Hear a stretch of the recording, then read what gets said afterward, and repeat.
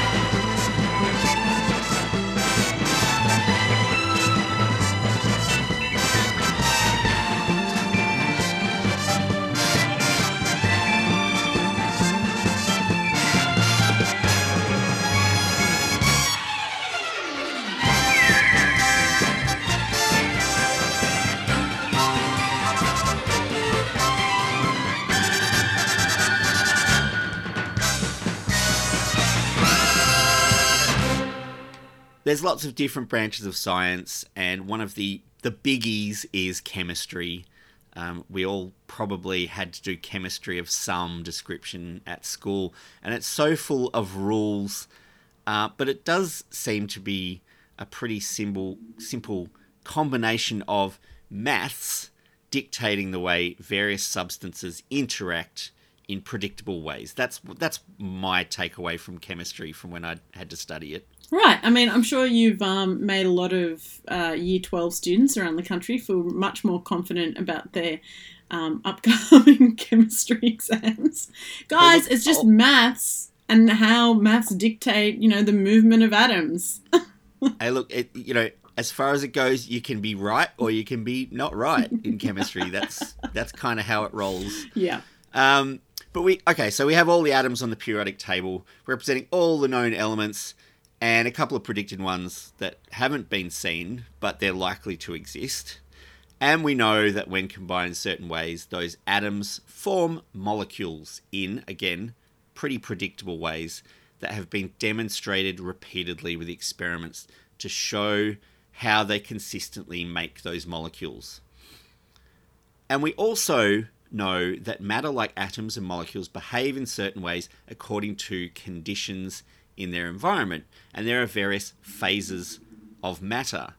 Claire, do you know what the phases of matter are? Oh, you mean like gas, liquid, and solid? Yeah, and... Oh, and plasma.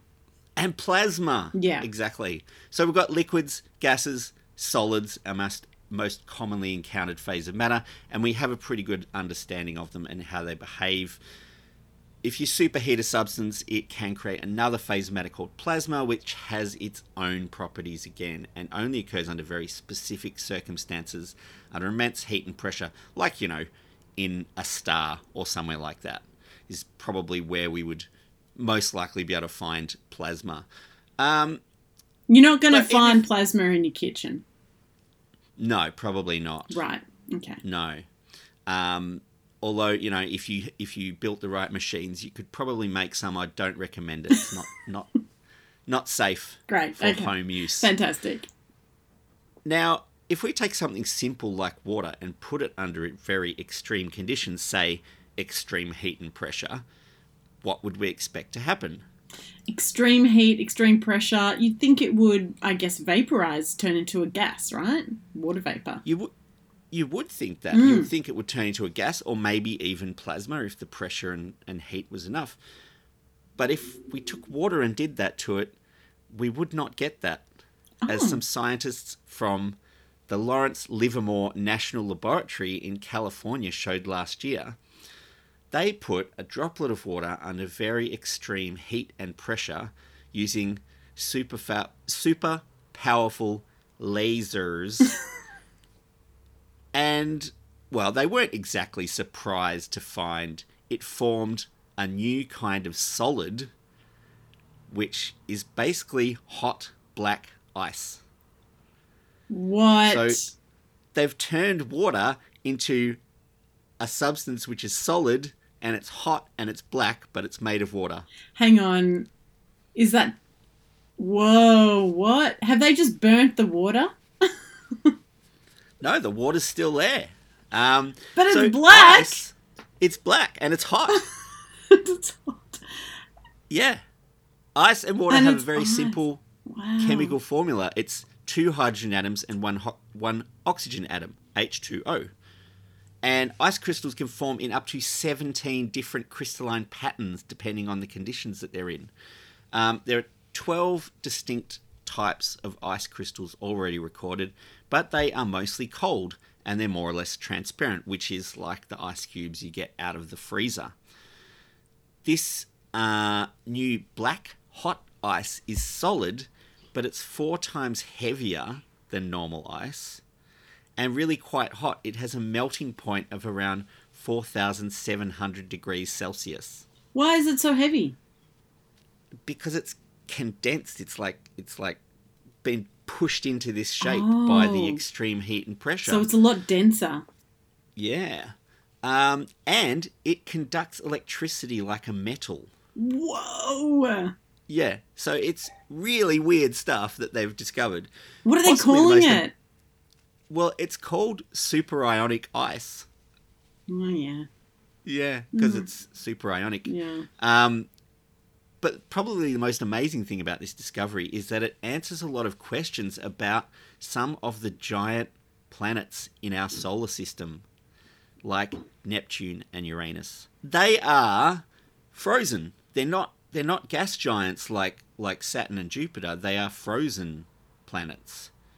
But they could never work out what made them up, because they're too small for it to be made of regular ice.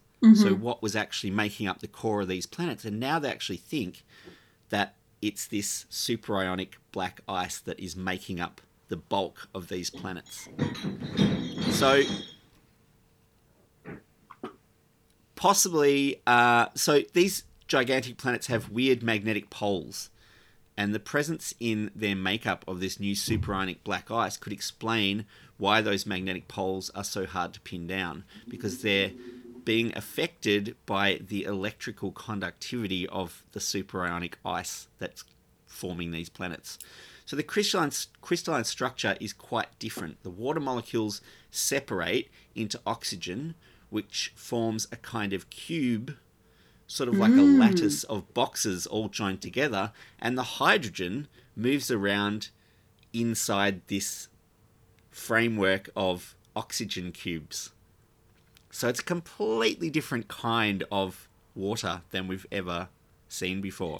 And is that common in solid structures, that you would have hydrogen atoms moving throughout? It seems, yeah. It's really unusual and it hasn't been seen before, but this research tends to suggest that this might be the most common form of water in the universe. Hang on, what? Yeah, so all of the H2O, most of it is in this form of hot black ice and not in the form of frozen water as we know it at all. So it's pretty amazing. But what these guys are thinking is that they can possibly get into a new era or a new area of research in materials physics. The data that they collected doing this to this droplet of water matched exactly their predictions about how it was going to behave. So what they're thinking is that they can predict the way other things will behave when put under certain conditions. And what they're saying is that in the future we may be able to create new materials with whatever properties they like. Wow. So they can build a substance to order based on what you want it to do, which is a pretty huge leap forward in sort of materials technology. So it's a pretty amazing discovery. I'm still sort of amazed that this didn't get more attention when this happened last year. It just goes to show that even in a field as well understood as chemistry, with a substance as common as water, there is still new science to discover. Science, the final frontier.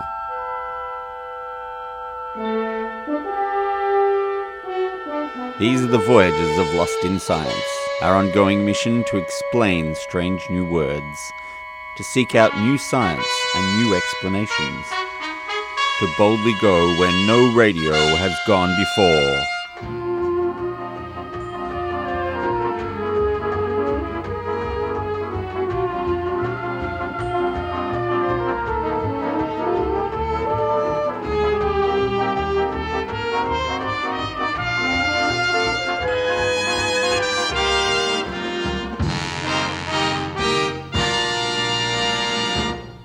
In general, we look for a new law by the following process. First, we guess it.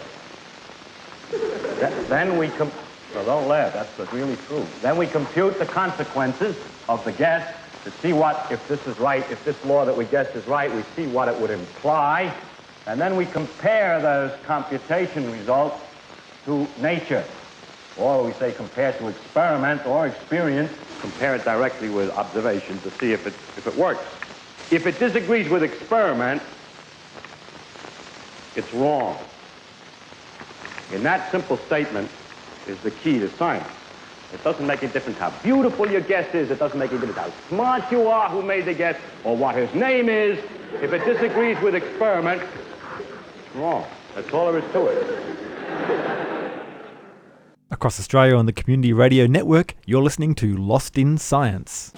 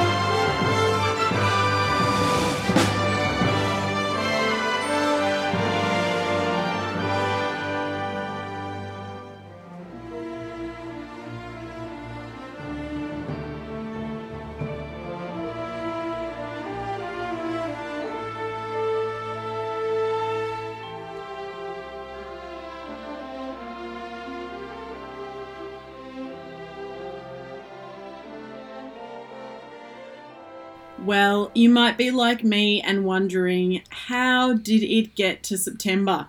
I mean, how did it happen? I don't know. I haven't been doing anything.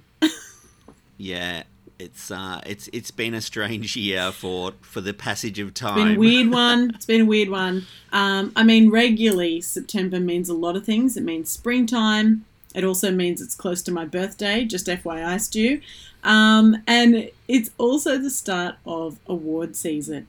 And just around the corner will be the Nobel Prizes.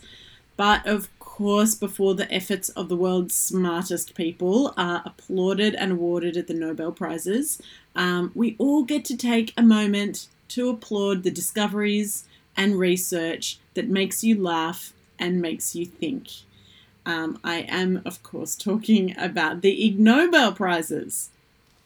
These infamous prizes that are awarded out of Harvard and are now in their 30th year.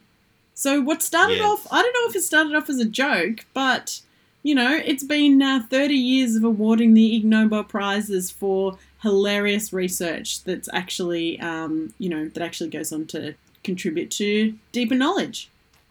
I mean, you know, it's kind of a joke, but it is real research. And I do often sort of hear people say, well, why did they need to do research to find that out? And it's like, well, because nobody's ever shown this before. Yes. If you get your research published, then, you're doing pretty well. And there are some sort of minor little questions that people have been bothered about for years, and That's they go right. out and they do an experiment, they figure out how it works. So that's what science is. Yeah, and also some research, a lot of papers are published that aren't necessarily something, a massive discovery, but are small incremental things. And sometimes these things are just really funny, as we will see. Yeah. Stu, I will give you, without any further ado, the 2020 Ig Nobel Prize winners. Okay, let's start straight up with the Materials Science Prize. Okay, this is probably not going to be the material you expected. It's certainly not going to be a new form of water, but nonetheless, this prize went to Metin Eren, who discovered that knives made from human feces do not work very well. That's right. Knives made from poop, human poop, don't work. Well, look, I know there was a burning question there, and now we know. We know. That's right.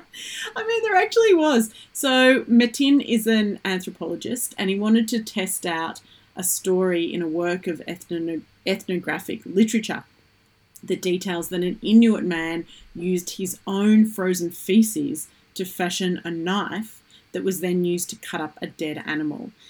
So, there was a basis for this, and he had some time on his hands. It might, 2020, who doesn't have some time on their hands, and tried it out. Long story short, it didn't work. Sounds like he also got something else all over his hands too, by the sound of that story. Yuck. It does. It really does. Next up was the Psychology Ig Nobel Prize, which went to researchers who discovered a way to identify narcissists. And it was by looking at a feature of their face. Can you guess what feature it was? Was it their eyes? It was their eyebrows.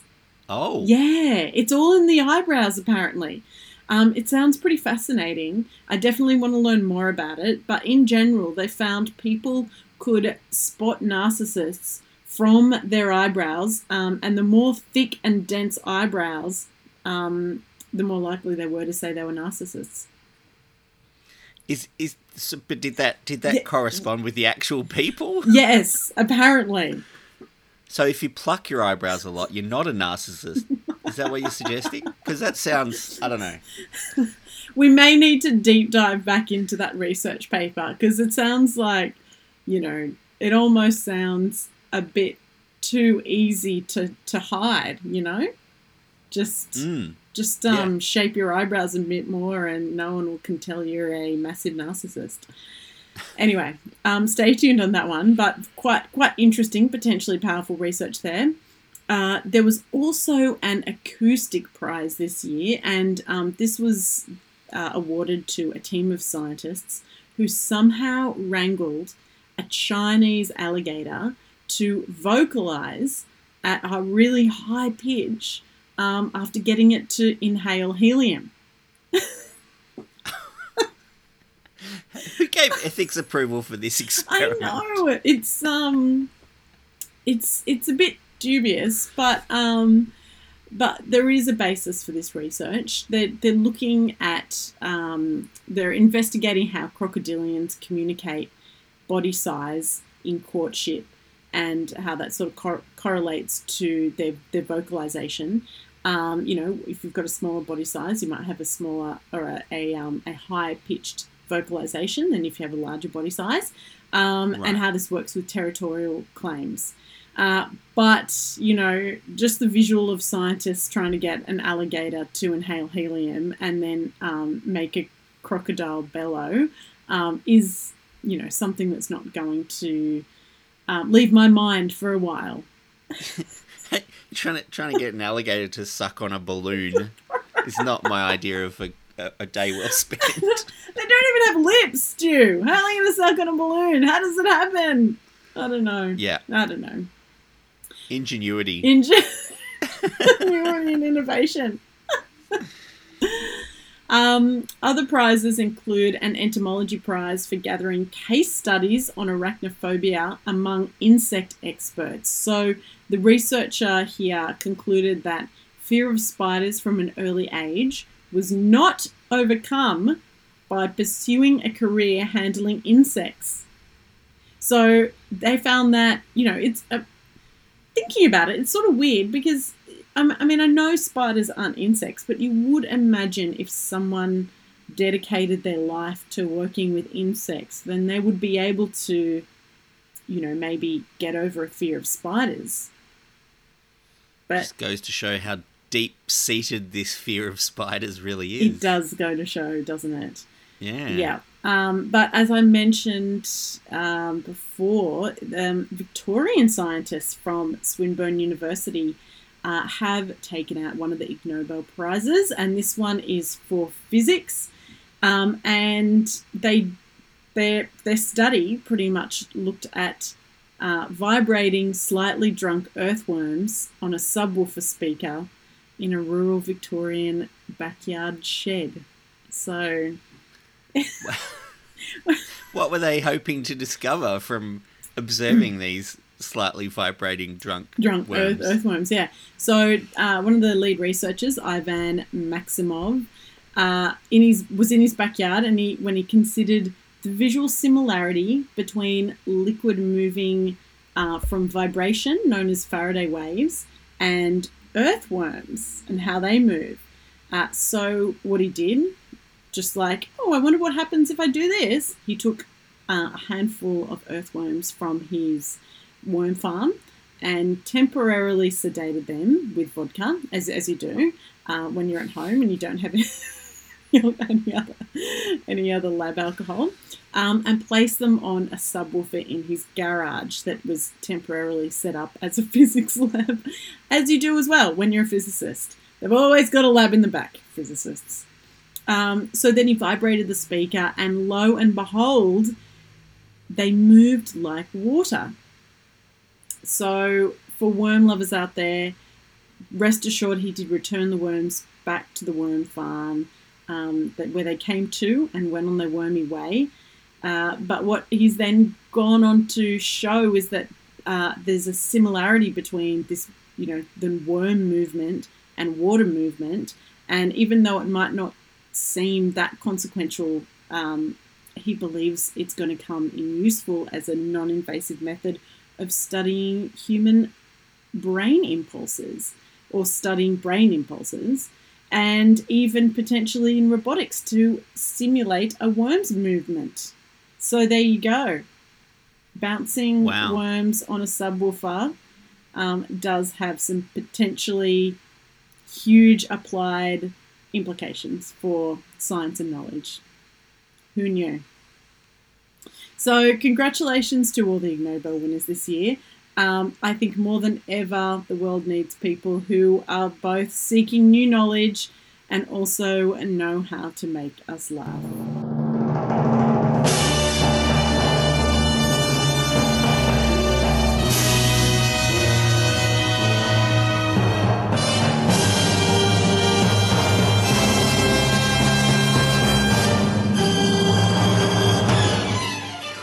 That's all we've got time for this week, and we are rapidly running out of time. If you want to get in touch with us, you can email us. You can find us on Twitter and Facebook. We are broadcast across Australia on the Community Radio Network with the financial assistance of the Community Broadcasting Foundation. And if you would like to tune in next week, Chris, Stu, and Claire will get Locked in Science!